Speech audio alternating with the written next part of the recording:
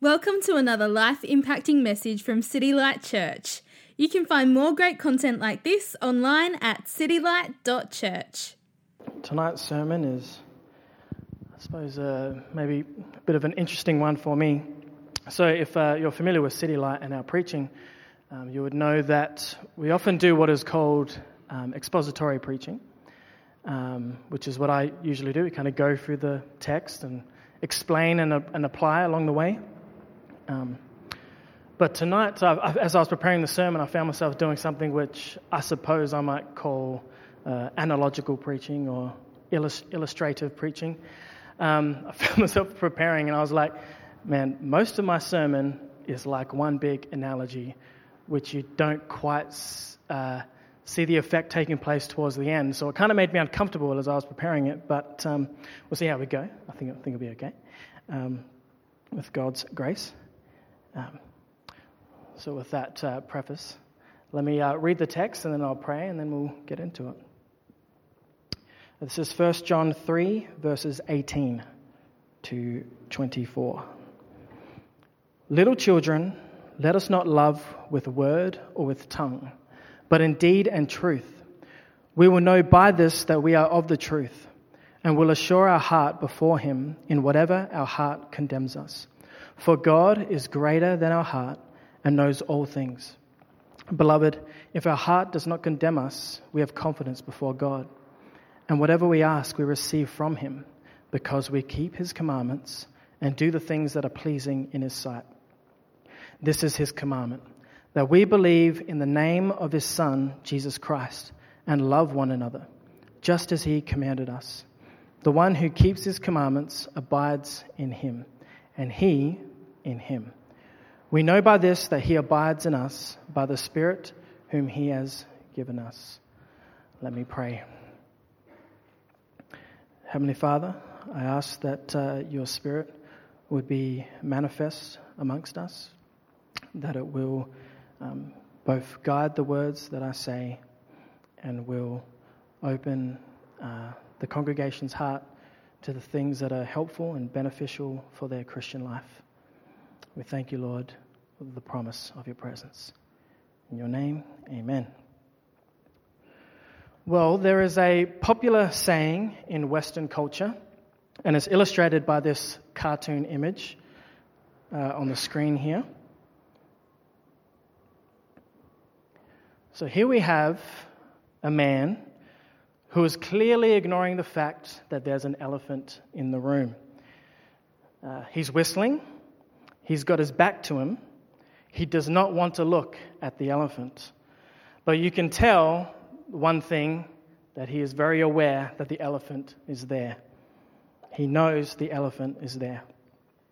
The elephant represents something uncomfortable to deal with, something that may be painful to deal with, perhaps something that he's done or something that's been done to him, and something he would like to ignore for as long as possible. Some people live with this kind of personal elephant for a long, long time. And what they've done in essence in living with this is they've settled for a lesser life and not a greater life. So this is a personal elephant. But most people understand this concept when it comes to relationships, which is shown by this next image. So here we have a couple in the room, and they have an elephant in the room. And what was true of the personal elephant is true of this shared elephant.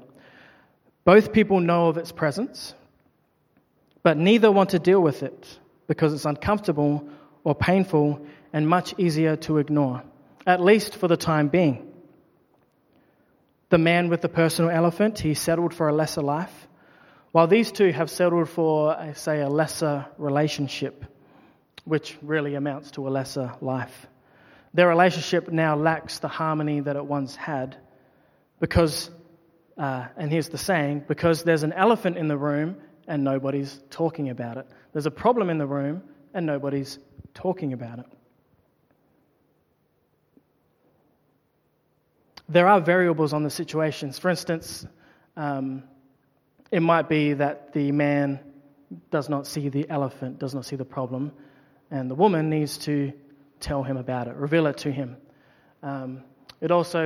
Neither of them may not see the elephant, may not see the problem, and they need a third person to come along and reveal it to them both.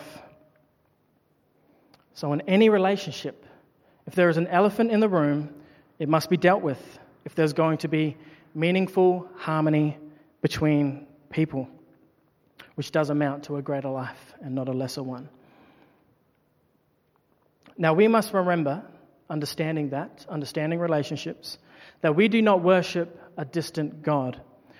Scripture speaks over and over about a highly relational God. So we must speak of him in highly relational terms. We must understand him in relational terms. And with this truth comes great understanding for your Christian life, for your walk. Because we know from our own lives what it means to be in relationship. The moment you were born, you were in a relationship.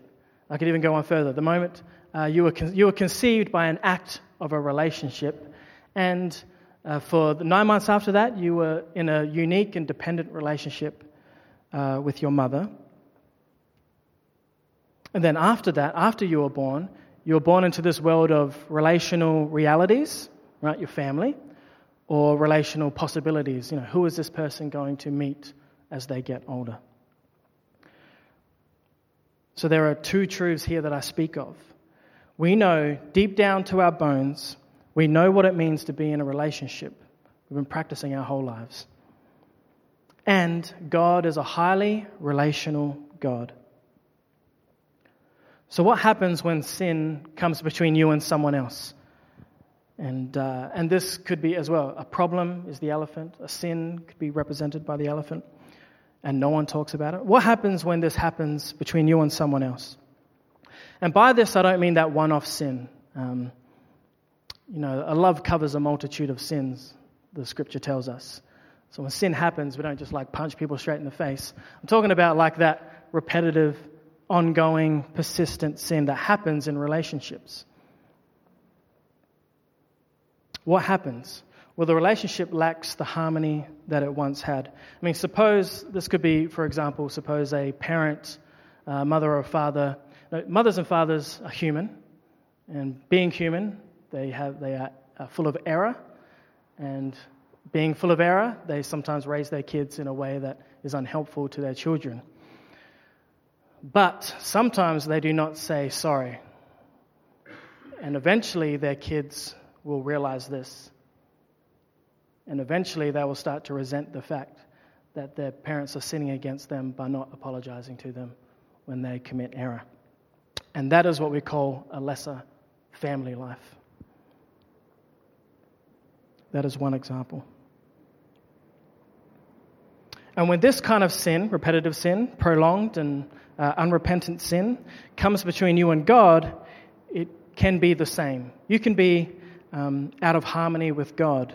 You can live out of step with God. There is, in fact, an elephant in the room with you and God, and it must be dealt with for you to be in step with Him. The elephant in the room is our prolonged and unrepentant sin. It has disrupted our relationship, our harmony with God. This is our elephant in the room.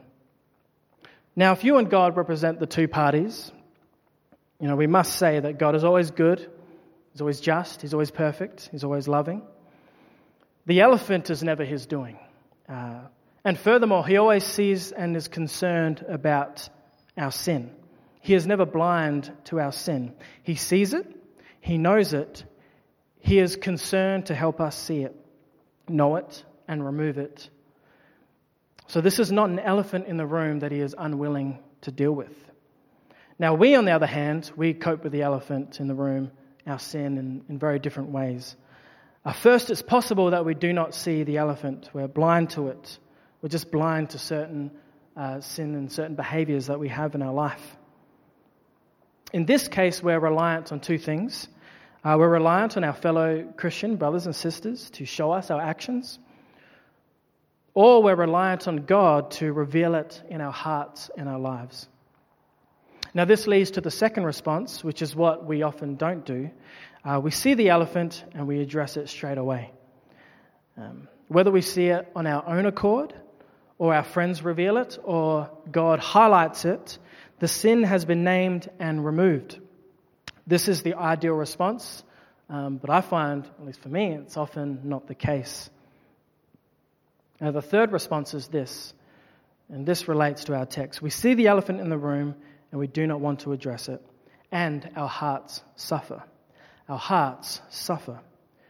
This reality of our hearts suffering is in the text, but we'll get to that in a moment. First, I want to ask this question. What does the future hold? So what does the future hold for someone who does not deal with the elephant in the room? What does the future hold for someone who does not want to deal with the sin that God is trying to highlight to them? What is their future? Now, it's possible that that person is not truly saved at all. That is a strong possibility. It's one possibility, and this has been preached on in previous weeks, and we should look into that. Another possibility is that God will judge such a person with an early death or perhaps a meaningless life. Now, that's a pretty interesting thing to say. So last year I did a study on certain sins in the book of 1 Corinthians. And I found this kind of interesting pattern of believers, true believers, who were stuck in this repetitive, ongoing sin, and they did not get out, and God judged them with an early death. There's a pattern in that book. In 1 Corinthians 5, verse 5, Paul mentions an immoral person. And Paul says of this person, this is actually the most immoral person in the book. Paul says of him that he's decided to deliver this guy to Satan for the destruction of his flesh so that his spirit may be saved in the day of the Lord Jesus. So in the Corinthian church, there was this major elephant in the room, and it was this guy and his sin, which was bringing everyone down. It was creating less harmony. Everybody knew the sin was happening, and nobody wanted to deal with it. Now, Paul told the church that they should have removed this man from their community. But because they had not done so, Paul's judgment as an apostle, as what he could do, was that he was actually judging this person to death, an early death. But do not miss that the judgment of death is followed by salvation in the day of the Lord Jesus. And that might not be something that you've thought about before. Notice the significance here. Paul did not regard the immoral man as unsaved, for the man's spirit was going to be saved in the day of our Lord Jesus. So this is an example of a true believer who committed ongoing, repetitive sin. In 1 Corinthians 11, Paul also mentions how there are certain Christians, certain believers in the community who were taking communion in an unworthy manner, and God's judgment on them was to bring them early death, which is something we probably don't think about as we're taking communion every single week. In 1 Corinthians 10, Paul retells the story of Israel, where many of God's people were destroyed by serpents as a judgment. So let me recap. There are two possibilities for someone who does not deal with this prolonged and unrepentant sin. First, it is possible that they are not truly saved, and we need to look into that. They need to look into that as a possibility. Second, it is possible that they are truly saved and that God will judge them by perhaps an early death, a meaningless life, or another unknown thing. You know, we can't look into people's hearts and know the truth. We can't decisively look at someone and go, you know, you're saved, you're not saved, you're saved. We can't do that. But the third option is not a possibility. It's in fact a reality. The third option is a reality. These words are from 1 John 3:20. God is greater than our heart, and He knows all things. God is greater than our heart, and He knows all things. Now, the word heart is usually interpreted as meaning conscience. Sometimes our conscience will make us believe we are unsaved, that we have committed so much sin that it must be impossible for a true child of God to live this way. But this verse is the hope of everyone. because it makes us focus on the character of God, that He is a good and a wise judge, that He knows everything, and that He is greater than our hearts, that He is greater than our conscience. He is greater than the things that we think about ourselves. He knows all things. In fact, whatever we think about ourselves is not important, and what God thinks about us is supremely important. People today live in four realities. Four realities. Now, the first believe that they are unsaved, and they are unsaved. These are people who do not trust in the person and work of Christ, and so they are not saved. These are someone who are like, I understand what you're saying, and I don't believe it, and so by your reasoning, I am unsaved, and they are. The second group of people are those who think they are saved, and they are saved. Now, this is where you want to be. You want to be someone who has great assurance of your salvation, and in fact, you are saved. The second group is exactly where you want to be. The third group of people are those who do not think they are saved, but they are saved. This group of people contains believers who live with patterns of prolonged sin in their life. Their conscience tells them to stop. God tells them to stop. The church tells them to stop, but they struggle to stop. It is hard to fight sin. It does not happen overnight. And because it does not happen overnight, which is sometimes we push people too hard, their hearts tell them, you cannot be a Christian. Christians do not live like this. But God is greater than our conscience, and He knows all things.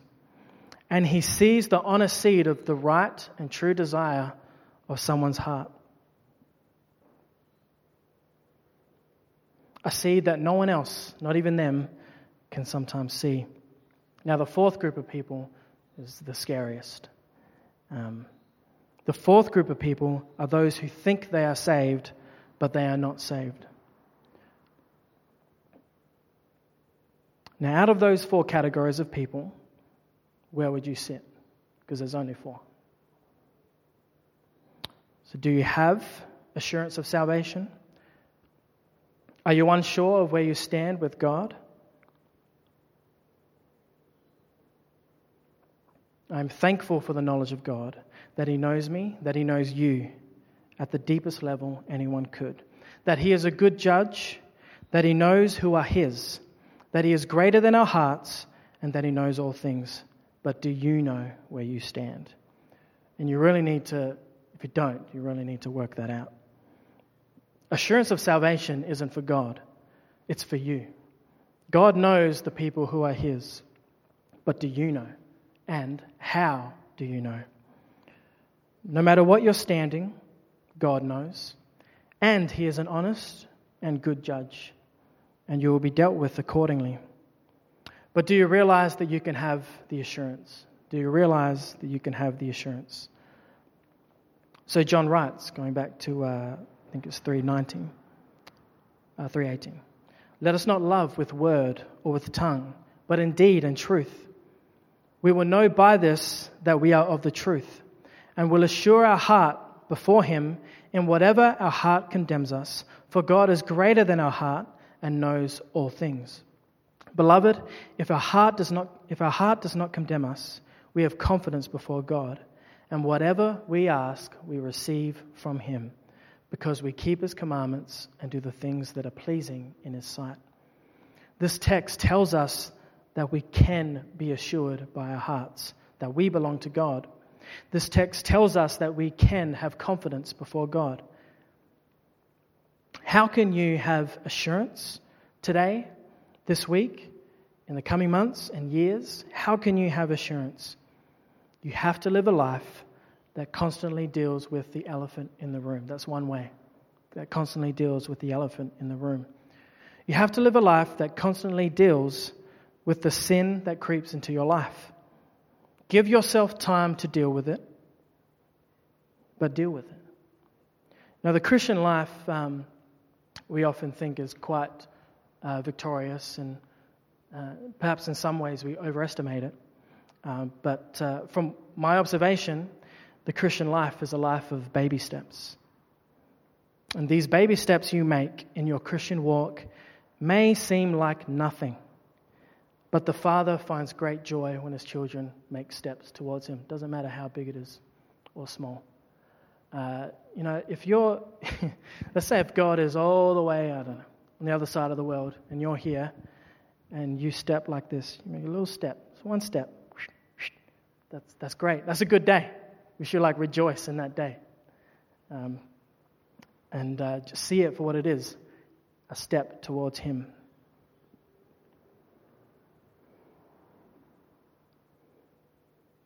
And this is your second assurance.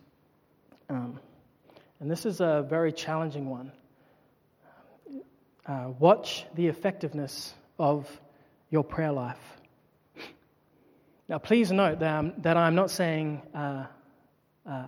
effective, as in you're going to pray more.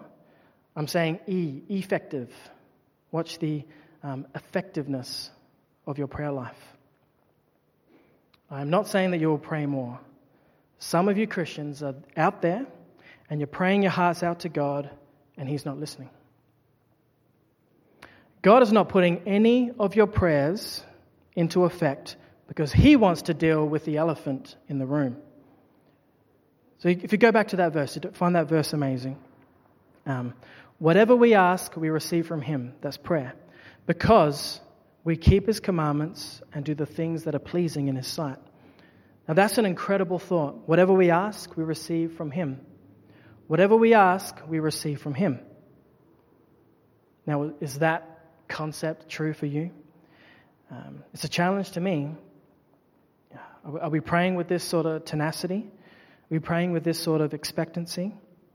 And if we are, is God making any of those prayers effective? Or does he want me to deal with something first? Does he want you to deal with something first? Now, there's an important, actually a very supremely important point to make about this verse. Dealing with your sin and keeping his commandments and doing the things that are pleasing in God's sight does not force God to act on your prayers. Does not force God to act on your prayers. I'll say that again, it's very important. Dealing with your sin, commandments, and keeping his commandments and doing things that are pleasing in God's sight does not force him to act on your prayers. But it does, according to this verse, decide if he acts on your prayers. I can say that another way, that your obedience is not the cause for effective and answered prayer, but it is a condition for effective and answered prayer. Some of you might be praying and praying and praying, and God is saying, look over there. I want you to deal with the elephant in the room. I want you to deal with that part of your life. It's ruining our harmony. It's ruining our relationship, our keeping in step with each other. Go deal with it because your prayers are falling on deaf ears.